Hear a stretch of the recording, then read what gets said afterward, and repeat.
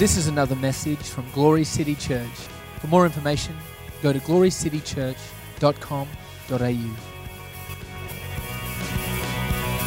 You're calling us out to the lost and the broken ones with the heart of the Father. Thank you, God. He's so awesome. He's so awesome. It's fun. It's fun. That's why I like coming here. Because we like having fun and we love the presence of God. We love just getting into the presence of God. And there's such a love for souls here too. It's just God stuff, you know. And that's what I like. When I have interactions with people, I don't just want to read a text or their blog every week. I want to interact with them. I want to know them. I want to meet them. The same thing with God. We want to know Him. Intimately know Him. Want to know His ways.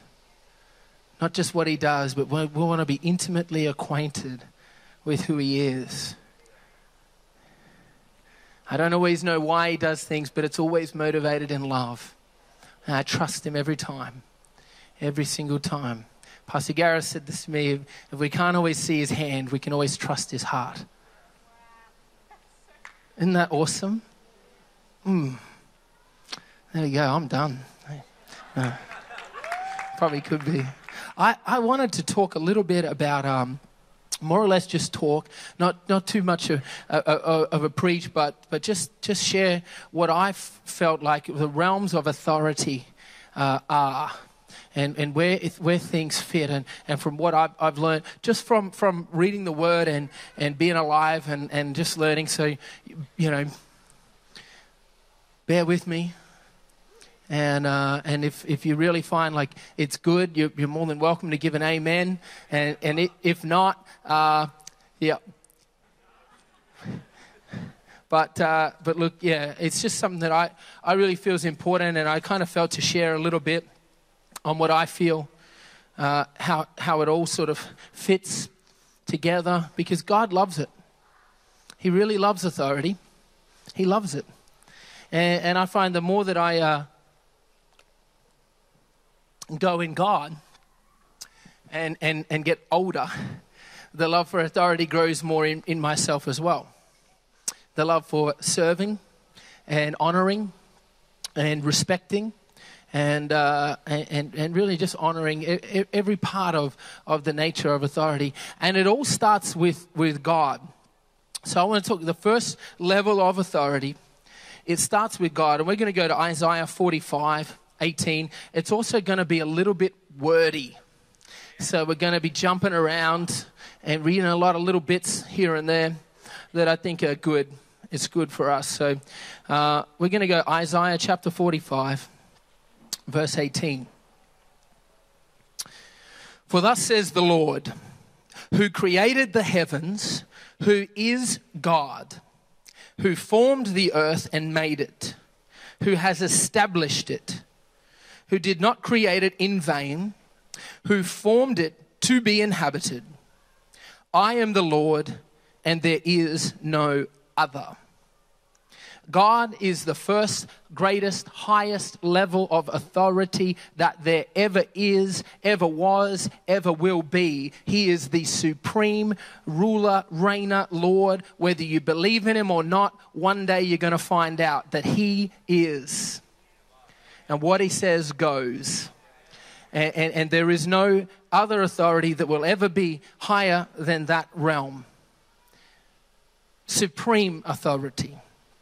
First highest level of authority that exists within this which we are in. Spirit realm, physical realm, everything. And within God, there is an authority structure. And some people say, oh, well, God is God, and it's all, there's nothing, but there is within that realm a structure. And there is authority within that.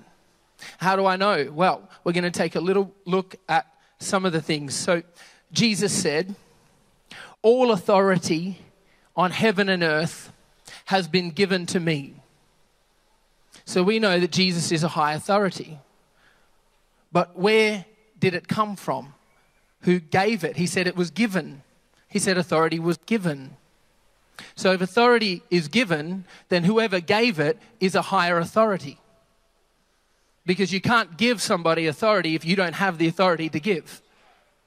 So Jesus said, authority has been given. Consequently, he gave it to us. He passed that on, that he gave us authority. But it was given to him. All authority in heaven and earth was given. So it came from the Father as an authority structure. It also says, John 3:16, that for God so loved the world that he gave his Son. He gave that. So we begin to understand, looking at certain scriptures, that there's an authority there. Even the term that they wanted us to know them by when Jesus came started saying Father, Son, Father, Son. We look at the terminology, we can gain an indication that there is something that he wanted us to know, where Jesus came to represent the Father, but he also called him Father, and he was called the Son. So we understand, okay, there's some level there of an authority structure. Father, Son. Does it mean that the Son is of less value? No, not at all. It doesn't mean that. But there is an authority structure. If we look at 1 Thessalonians 4:8, it talks about, he who rejects this rejects God, who has also given us his Holy Spirit. So again, he gave the Holy Spirit. Even the dialogue was always there. See, when Jesus, he thought about what he had to do on the cross, and it was so heavy, it was so weighty, it was so daunting. He could dialogue with God because they are a loving God. He's a loving God. They're both loving. They're all one. They agree. They talk. But he said, not my will, your will. As in, he wanted to surrender or submit himself to a higher authority. Even then, knowing his place and position as a son, he could have called 10,000 angels at any point and stopped it. He still knew he had that authority as the son. I could still do that. But he wanted to submit. He has authority. He's got authority. He's been given authority. But he still wanted to submit to another authority. So you've got that Father, Son, Holy Spirit. They are all God. They are all God. And they are all the highest authority. Underneath that is his word. The Word of God. The Word of God is his word. So God, as the highest authority, releases a word that is as good as if he was to appear in front of you and say it himself. Because it's his word. Right? We know it says in 2 Timothy 3:16 that it talks... Actually, let's go there. 2 Timothy 3:16. Thank you, Holy Spirit.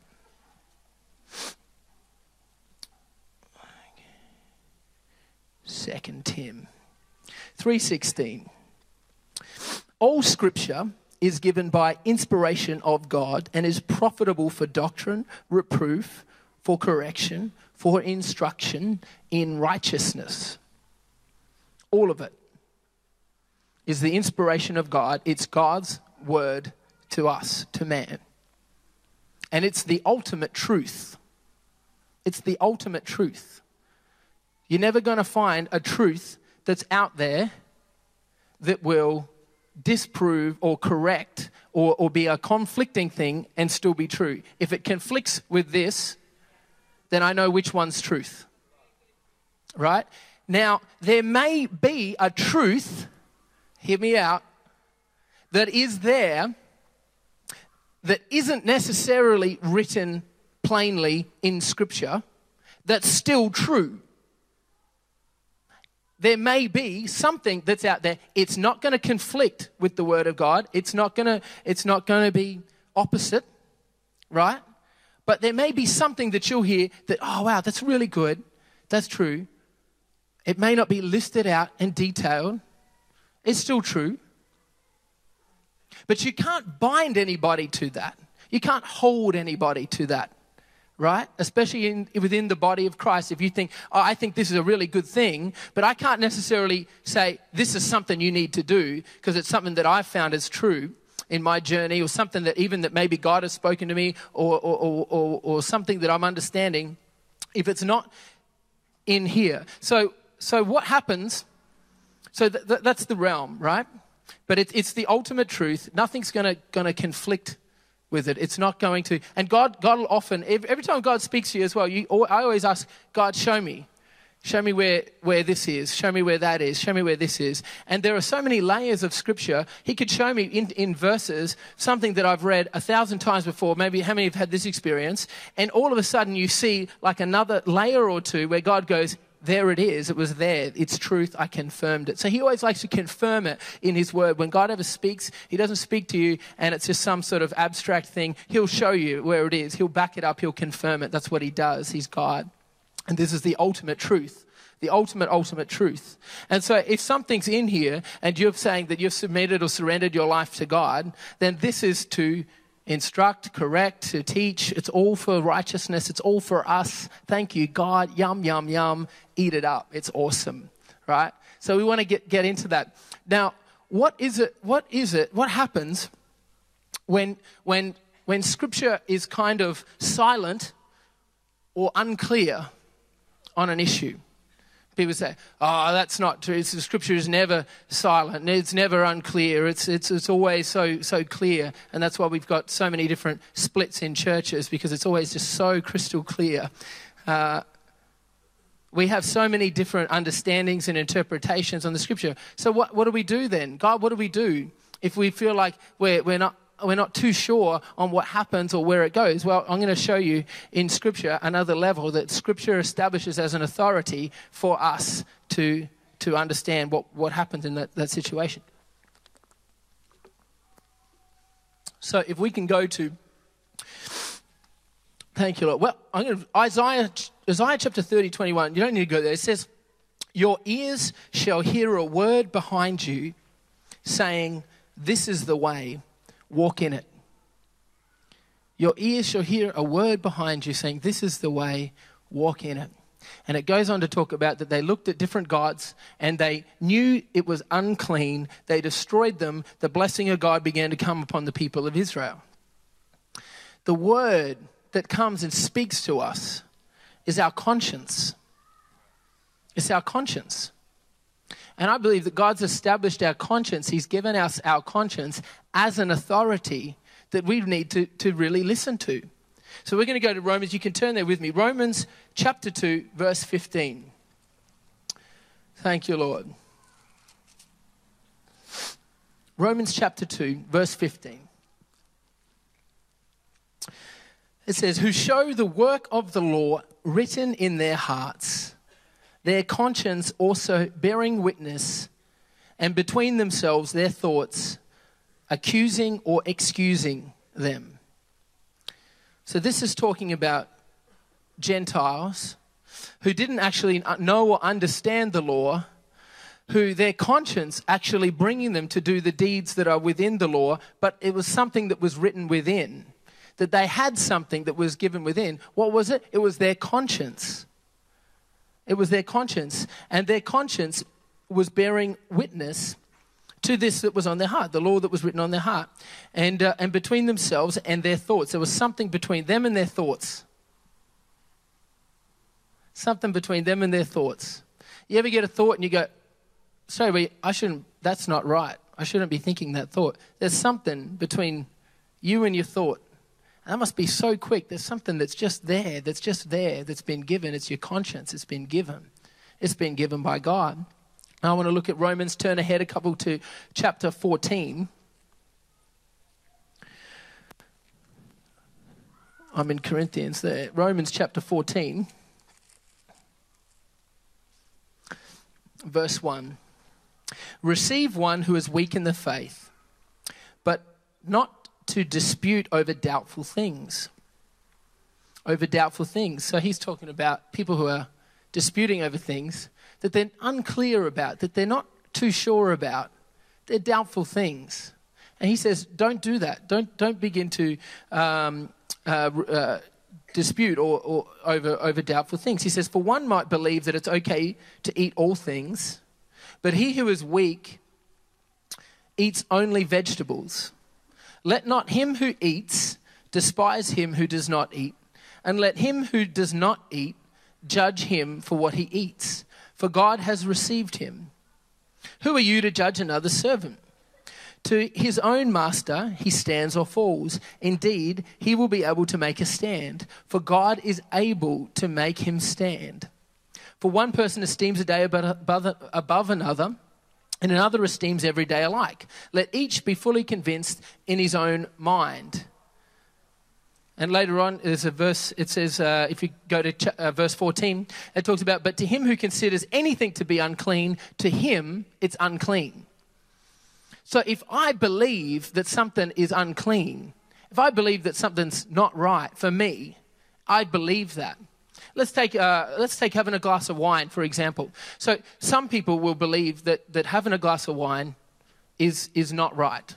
It's sin. And they can try and show you through Scripture how, I don't know if you've seen or heard that type of a doctrine where Jesus, drank wine that was actually virtually non-alcoholic, and they can show you through history and all these things. And so they're passionate about that, and they believe it. They're convicted that is the dead set wrong thing to do. Now, we know drunkenness is obviously not from God, but there are other Christians that believe that if I was to have a glass of wine, that it might be okay.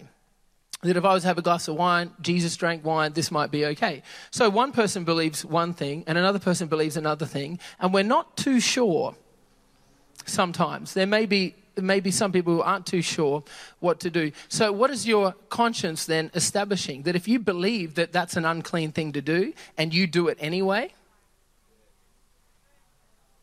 your conscience kicks up about something, whether you're watching a TV show, listening to a song, having a glass of wine, whatever it is, if your conscience flares up, and you feel like, I shouldn't be doing this. I shouldn't be here. Nathaniel talked about on Friday night. It was an awesome message. You need to listen to the live stream if you didn't make it. It was really a great message. But he talked about a conversation that arose that his conscience went, whoop, this is not right for me to entertain, engage, enter in. I can't be here. And so he left. He left that conversation. So two people can have a glass of wine, be both Christians, sitting next to each other. One's in sin, the other's not. Right? Now, the one that has the glass of wine doesn't go to the other one and say, you're doing the, I'm judging you or whatever. What does it say? Not judge. The one that doesn't have the glass of wine shouldn't judge the person for drinking and having a glass of wine and say, you. But the one that does, the other person shouldn't be annoyed at the other one for abstaining. Right? And Nathaniel even gave an illustration of this in tongues. That some people think it's ceased. Some Christians think it's ceased. Other people think it hasn't because they're doing it. How can it be ceased? Anyway, all good. Why do we split over that? Why can't we just go, okay, this is what the Bible's trying to say. So it's an establishing a conscience, I believe, as an authority that we need to listen to. And all the way through Scripture. Let's go to Timothy chapter 4. We'll go to, Timothy chapter 4. Let's turn there. Hallelujah. This is okay. It's a little uncharted territory for me in terms of preaching material, but this is something that I feel like I've understood a few things for a while, and I just felt to share some of this stuff. So, so Timothy, Timothy chapter 4, verse 1, it says, "Finally then, brethren, we urge you and exhort you in the Lord that you should abound." I'm in Thessalonians. It's good too. Maybe you should read that. Thank you, Father. 1 Timothy. "So the Spirit expressly says that in the latter time some will depart from the faith, giving heed to deceiving spirits and doctrines of demons, speaking lies and hypocrisy, and having their own consciences seared with a hot iron." So the conscience is something that we need to be careful of. Although it's been given as an authority, I believe, in Scripture, it's something that can be seared. But guess what? The blood of Jesus washes that right away, can cleanse you. It says it cleanses your conscience. And then we need to listen. Now, all the way through, let's go to Timothy chapter 1, verse 19. Timothy chapter 1, verse 19 says, "Having faith and a good conscience, which some have rejected concerning the faith and have suffered shipwreck."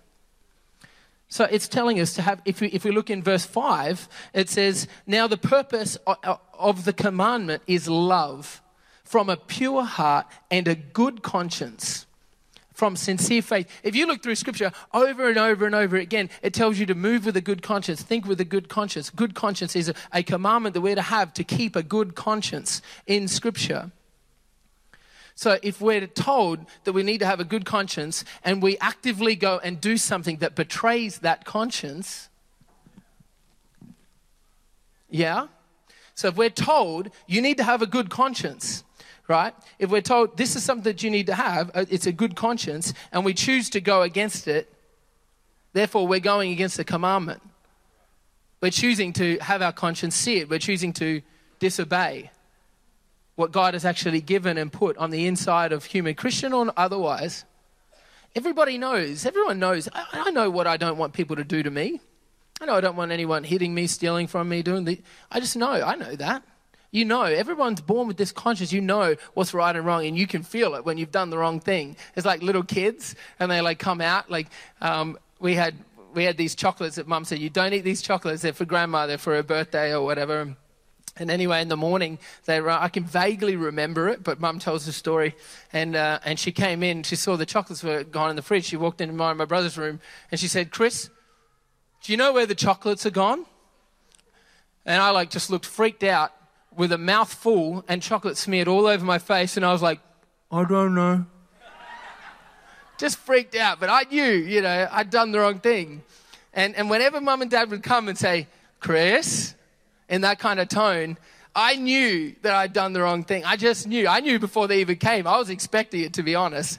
And the kids, they always try. I was colourful. And thank you, Mum and Dad, for everything that you did. But we know. And there's not one man in it at this point, in this structure or these realms of authority. We have God, we have the Word, we have our conscience. And that we know what we need to do. And so always let your conscience be your guide. Yeah. It's good. Okay. So I want to talk about a few things, but I'm going to preface with a couple of verses. We're going to go 1 Peter. Thank you, Lord. 1 Peter chapter 2. 1 Peter chapter 2, verse 18 to 20. Servants, be submissive to your masters with all fear, not only to the good and gentle, but also to the harsh. For this is commendable. If because of your conscience towards God, one endures grief and suffering wrongfully, what credit is it if when you are beaten for your faults, that you take it patiently? But when you do good and you suffer and you take it patiently, this is commendable before God. Wow. That's crazy. That's crazy. And another, Colossians 3:22. So we'll go to Colossians 3:22. Darting around here. All right. 3:22 says,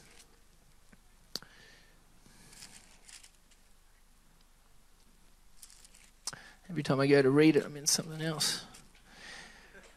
Bondservants, obey in all things to your masters according to the flesh, not only with eye service as men pleasers, but in sincerity of heart, fearing God.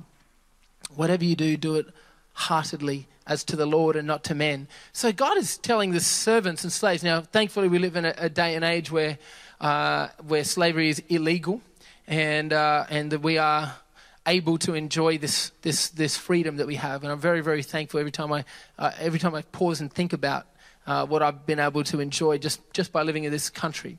And I'm very, very grateful. But if I was under that setup of a slave, and I had an authority as a master, and if that was what happened, if we got taken over, people are often so worried, what if, these people come and take over and these people come and take over? It doesn't change a thing in my Christian walk. If I become a slave tomorrow, I'm still going to move in love, preach the gospel, love others. Doesn't change a thing. Oh, I took your freedom away. No, you didn't. I'm still free. My freedom's in here. I'm free as a bird. You understand? So God looks at things slightly differently to how humans look at things. And we tend to think, especially in the West, when we talk about things that, because God does want you to be blessed. I really firmly believe that because you're his kids, right? He wants you to be blessed. He wants you to be blessed. But he's given it all, man. He gave it all to me on the cross. He died for me. He gave it all to me. And so I'm so blessed in that. And so my freedom then becomes a freedom on the inside. I'm free in here. And nothing that happens out there shifts what I need to do. I'm not going to get caught up. Even the Bible talks about not getting caught up with the things and issues and situations of the world, because we walk by a different rule. We walk by a spiritual law. We walk by a spiritual kingdom, the kingdom of the Lord. So this authority abusing me, and I'm to love him and just do my level best. Crazy. Saul, when we look at Saul and David, the guy, King Saul, throwing spears at David, he's like dodging it, surviving, just holding on to his dear life, and then tomorrow he's back there playing a beautiful harp.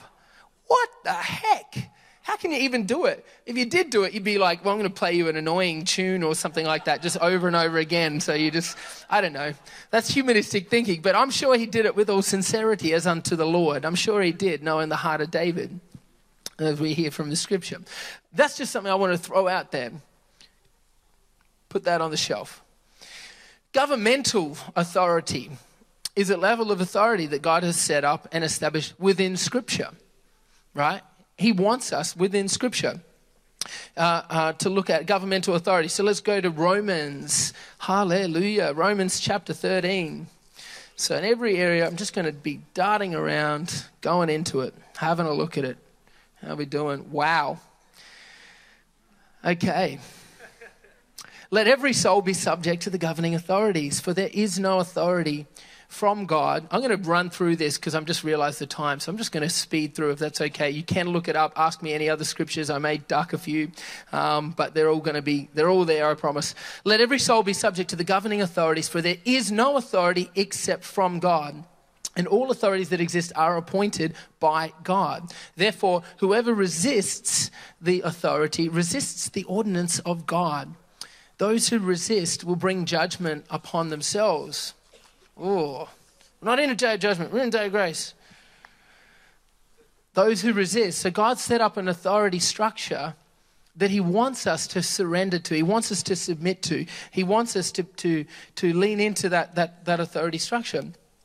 And that's good, right? We kind of get a sensing of what a good Christian life looks like. A friend of mine told me he's working and at his job, it's a job that you wouldn't expect any praise from, right? He works in the deli. He just serves deli meat in the deli at a Coles. And he has probably over 100 letters from customers saying how amazing this guy is. And some people have moved suburbs and drive past 2 or 3 Coles to get to this Coles so that they can go to this guy. And I'm deadly serious. It's incredible. And he tells me these stories and he's like, I just don't do anything, man. I just keep, I'm loving people and, he genuinely cares about people though. He genuinely wants to find out their day. He genuinely wants to care. And mate, these people are looking at this as probably 3 free therapy sessions. They're driving, so it's so cathartic. Oh, I'll get 5 deli meats, please, and just give me everything. You're such a darling. No. But when he told me, I thought, mate, that's how Christians are supposed to be, man. Like, to be a blessing in every area.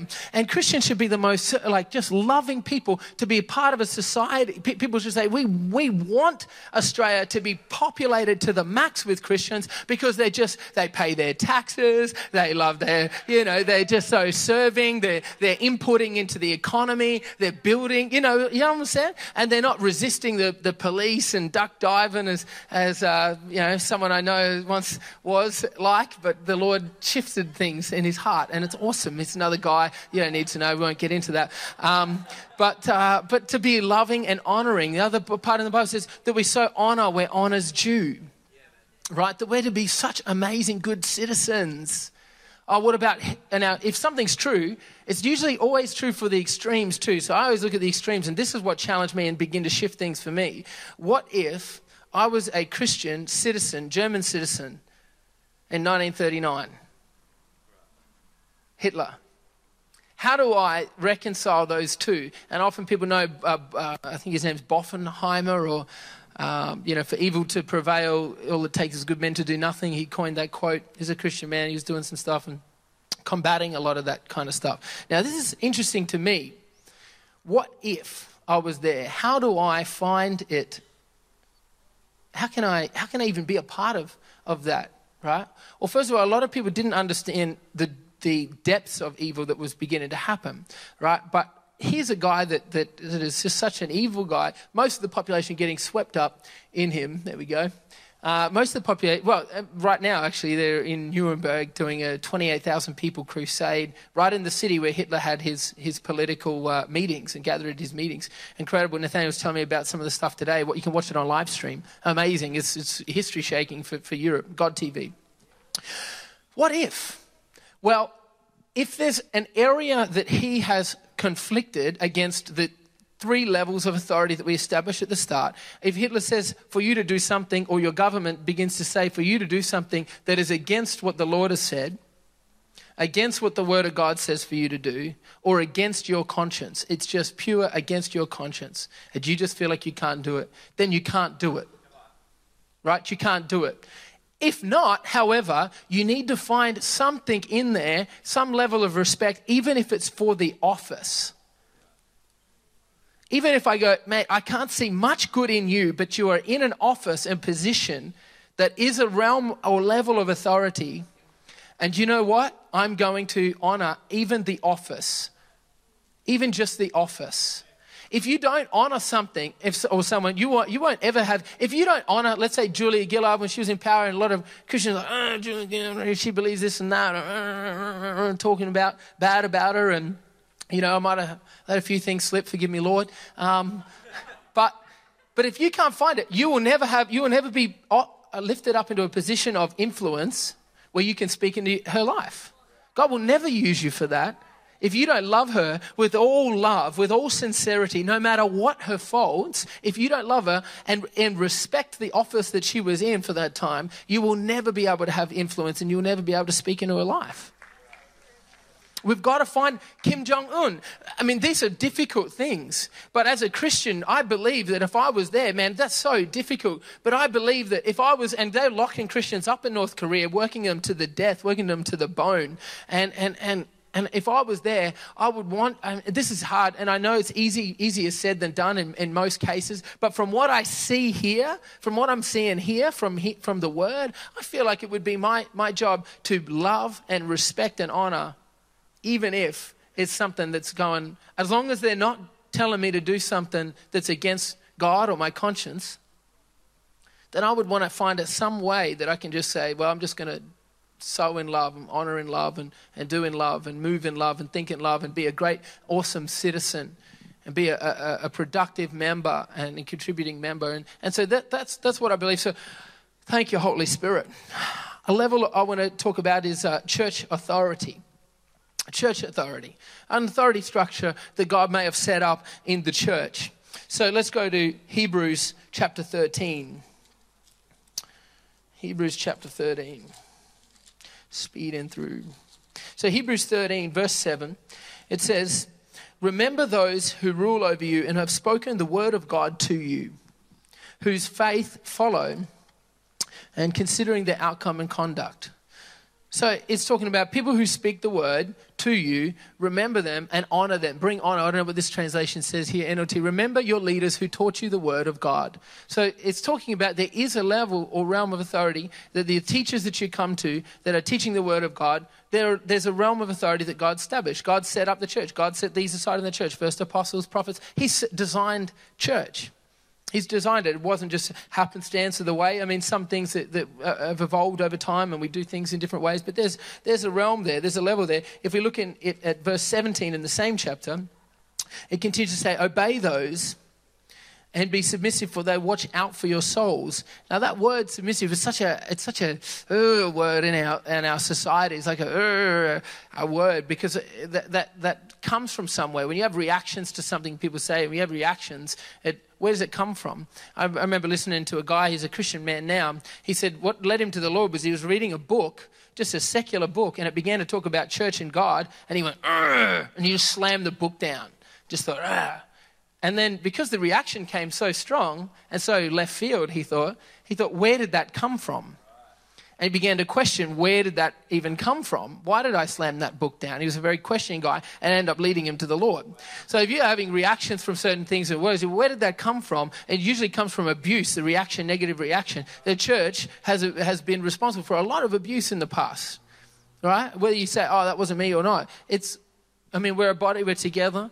You understand, body of Christ, we're not perfect, but there's been responsible for a lot of abuse in the past. A lot of people have been abused, been shouted at or condemned or judged or, turn and burn and all this kind of stuff. And they're thinking, I don't even know God, and you're telling me all this, the stuff that I need to do without even understanding who first that God loves me. Anyway, so there's a lot of things. So then these reactions come, right? But God set up an authority structure within the church. And I want to say the point for his authority is so linked to responsibility that they're so linked. They're not identical. But if there's authority, there's responsibility. All right? So Catherine, being the head of our church, she's the senior authority in this church and in this network. And she also has the most responsibility. And in fact, the Bible says she'll be judged double. Right? If she does the right thing, she'll get double honor. If she starts telling the wrong thing, because God is very, very precious with his people. He cares so much for his people. And if you're found abusing, in fact, the only people that Jesus ever went off at were the religious people that were supposed to represent God, but did a disservice to. It became all about them. Leaders are servants. People are trying to serve.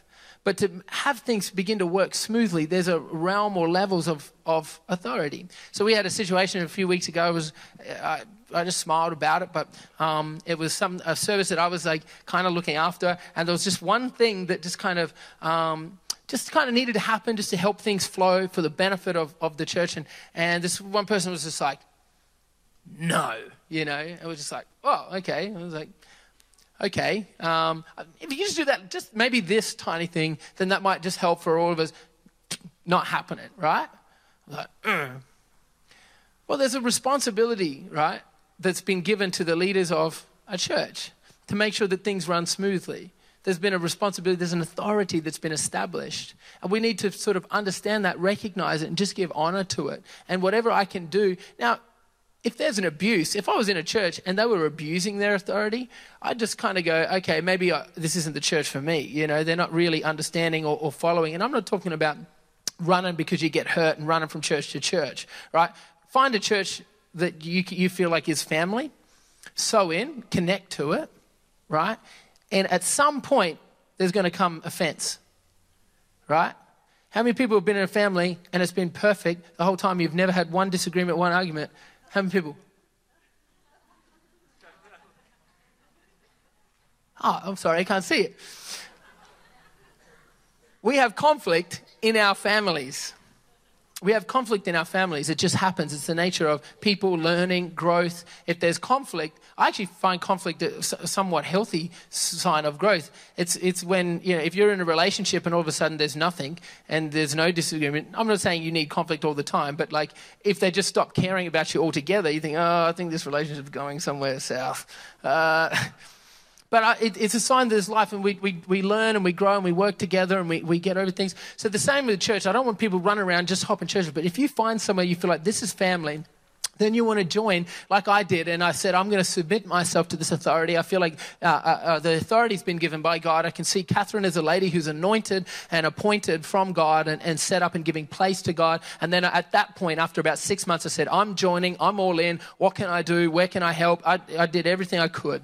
And I wanted to surrender. Now, at some point, there's going to be some uncomfortabilities, but stick it out. Let me encourage you, stick it out, and you'll find things will grow. And maybe you can contribute, or maybe you can say, look, this isn't right, but maybe I can do something. Maybe I can help. Yeah? Which is what I did. I said, maybe I can help. And, wow. Thank you, Lord. How's everyone going? Everyone going good? Thank you, Lord.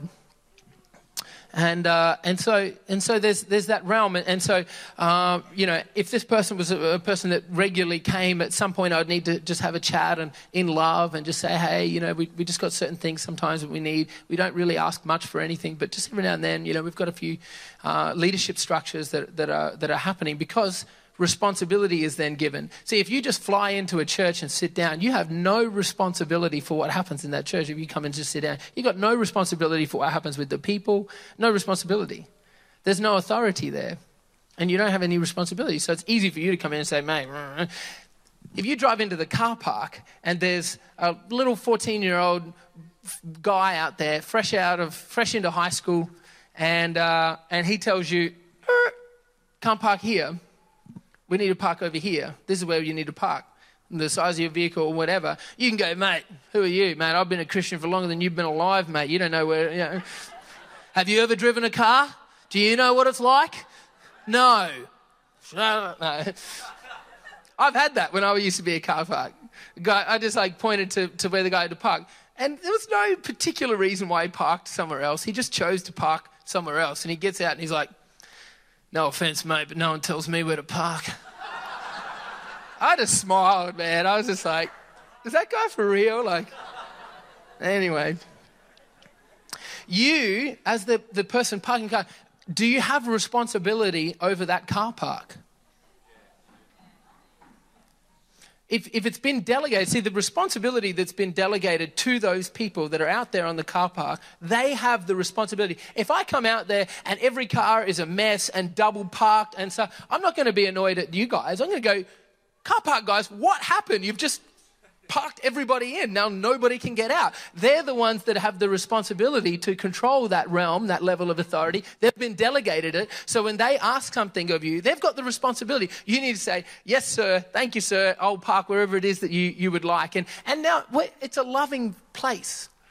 So if you say, oh, listen, someone, they're hurting and, can we just get somewhere a little closer or can we drop? And then we'll work it out. It's all good. But we just understand what realms of authority have been delegated and where the responsibility lies. And so we want to respect that. If you're taking responsibility of it, that's cool. It's like me coming in and starting to tell somebody else how to organize their kids. I'm boarding at the moment with Pastor Tom and Catherine. Living with their family, they've got a guest bedroom, and so if I came in there and just started telling all the kids nah, you got this wrong, let's just change the whole dynamics and setup of this family, will we? I'm going to shape it. Not my responsibility, not my authority, not my place. They're going to be there, and they were fine before I got there. They're going to be fine after I go. It's not my place, and it's not my responsibility, and it's not been delegated. Now, if Catherine leaves and they go on a trip and say, oh, look, just make sure Joe's all good, pick him up from school and all that kind of stuff, there would be a level then because the responsibility is given of authority for me to begin to say, okay, Joe, it's time to do homework or whatever. It's then been delegated, and it's okay. Do you understand? The responsibility, they're linked. They're not exactly the same. Every now and then I see people come in and take responsibility when there's no authority given. And sometimes that's good and sometimes it's not, right? So and that's okay. And we just find a balance, right? So every now and then if I see people starting to just, rock up at youth, for example, which is an area of my delegated authority as a youth pastor of the church, and they start rocking up and start telling people this and that and start controlling people and stuff, I'll very quickly say, hey, mate, it's all good. You can just let me do that. That's fine. Thank you. But we don't do that. And so that'll have to be done. And to the same degree, though, if I find somebody taking responsibility without the title and going and cleaning up and organising and caring about people and loving people and doing the job of a youth leader without the title, they'll very quickly find themselves with a title and authority and responsibility. And in fact, that's how this church begins to operate. Tom and Catherine look at people who are not just going, give me authority, give me authority, give me authority, but if they find somebody who's doing the job, who's actually eldering without the position, without the title, and they're taking responsibility and then doing it in love, that's how they hire. They want to find people who are doing the job, and then they want to empower them to do it further with love. That's how things kind of work. And so, praise the Lord. We oftentimes you'll also find, now let's get this, an apostle and a man who's anointed and appointed by God, he's been there for 20 years. He's done it, man. He's done churches everywhere. Anointing, come, power, God's fallen, glory, gold dust backs him up, and signs and wonders. And he's been given an invitation to come to a church. And the church has a nice little fella just out of seminary. He's been given a church. He's been appointed. Oh, thank you. And he's been there, and he's been in the job for 6 months. And the apostle comes to the church. And he comes and sits in the church. And he thinks, mate, I know. And the little guy is just out of seminary. Oh, so good to have you come to our church. It's just so wonderful. We're all so excited.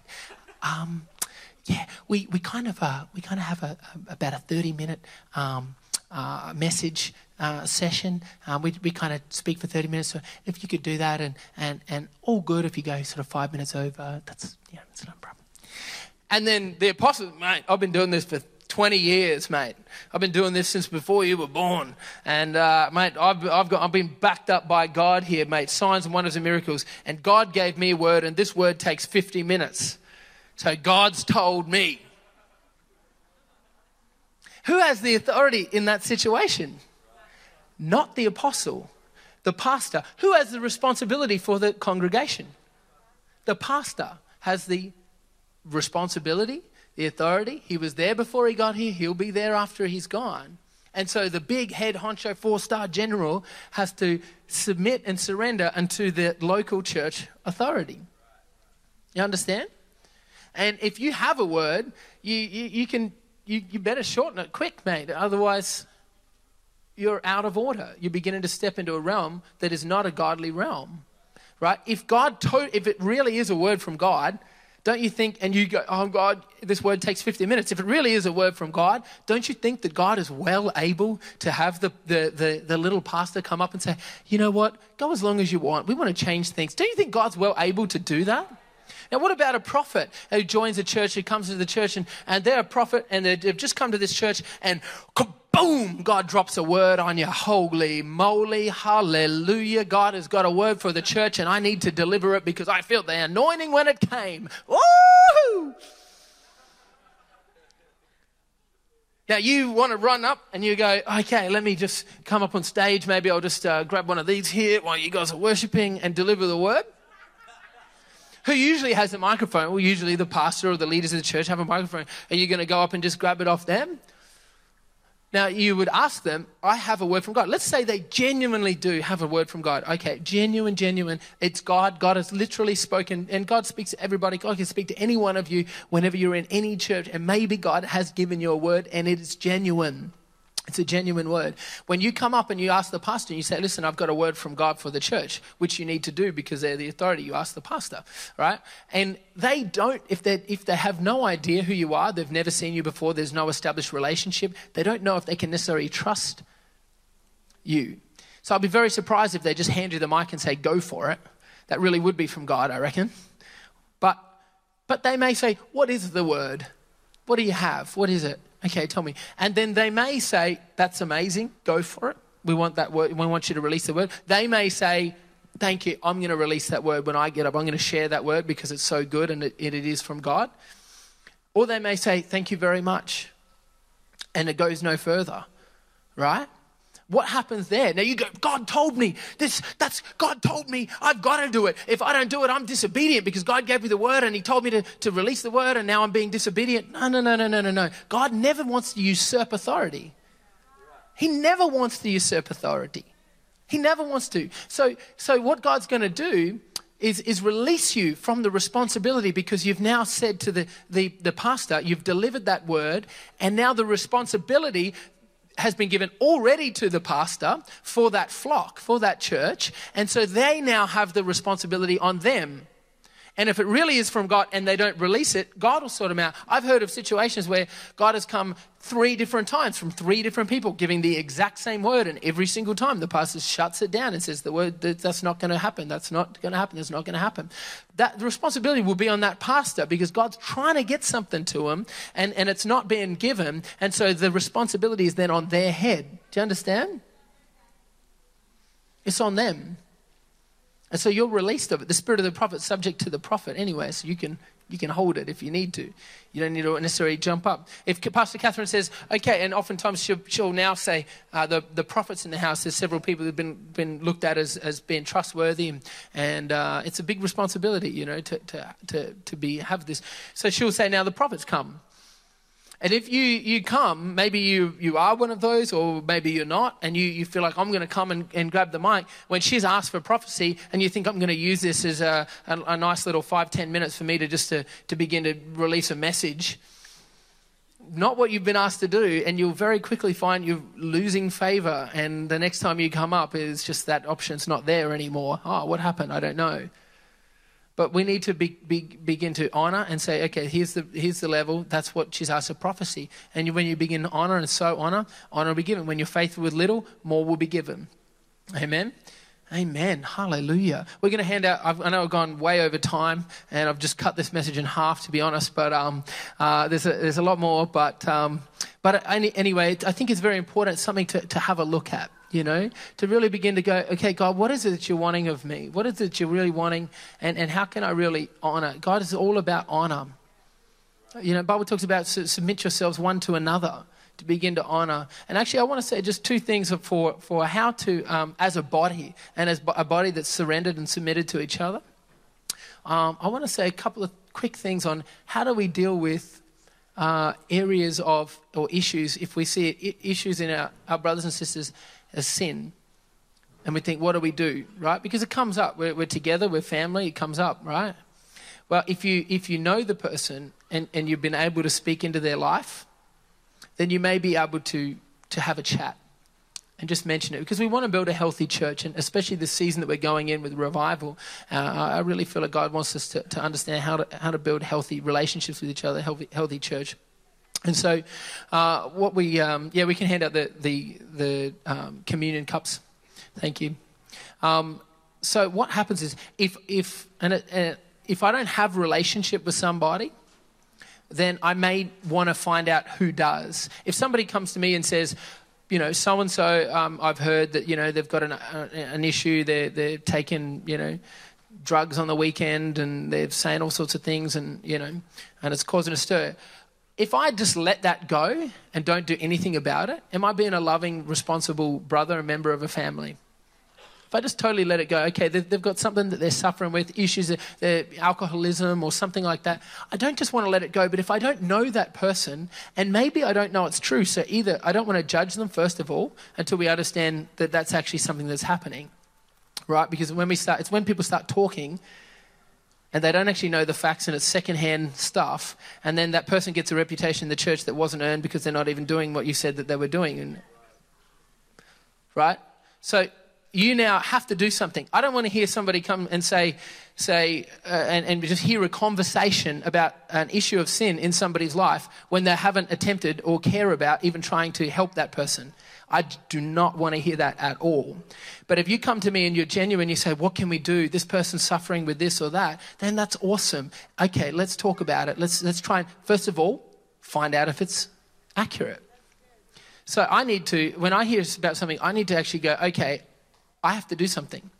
And so I might go and have a chat and just suss it out and talk to a person and say, hey, how you doing, man? Or, how's things going? How's things with this? I've heard this. Is that something that's happening? If I've got some relationship. Now, me as a leader, I could probably do that to a lot more people. But other than that, I may find out, actually, Nathaniel's got a better relationship. He's actually really close with that person. Nathaniel, have you heard about this? He might even say to me, which he might often do, I actually know that, and we're talking about that, and it's all good. And I'm like, perfect. There's people that are getting restored. There is an issue, but they're getting restored. And I can say, it's all good. And sometimes things have come to me and issues with people's life, and I find out, actually, that's actually been restored. So I don't want to remember that anymore because it's actually all restored and that's done with. So to me, they are as pure as pure as pure. They're as white as snow, and I'm not going to look at them through a lens of something that they had done 6 months ago when that's not an issue anymore. You understand? But if it is, and maybe I've got an opportunity, I need to speak to them. I can't just sit on that knowledge and do nothing. I can't just sit on that and not talk to a leader. I may talk to someone and they might say to me, no, that's not the case. That is not the case. I'm going to believe them. And I'm going to say, that's not the case. I'm going to trust them. I'm going to believe them, right? Because they're telling me that's not the case. Or they may say to me, yes, that is an issue. How, can we help out? And I want to restore them gently, and I want to restore them in love and do whatever I can. Or they may also say, oh, look, I'm talking to Pastor Wayne about that, or I'm actually talking to Pastor Joel about that, or whatever. And then at least I know something's happening and is being dealt with. You understand? So that we can all begin to pull together, not in judgment, but in total love, And last point I'm going to make, and we're going to have some communion, is that the foundation of relationship. What's the foundation of relationship within the Godhead, say? Is it submission? Is submission the foundation? It's love. Love's always the foundation. It's any God-filled, Christ-filled, Christ-centered relationship. Love is always, always, always the foundation. Although submission may be a part of a structure, if you build a relationship upon submission, that thing's going to crash and burn. But if you build it on love, if you build it on the rock, you're modeling it off God. You're modeling your relationships off God, and it's going to succeed. It's going to do well. Hey, amen. Hallelujah.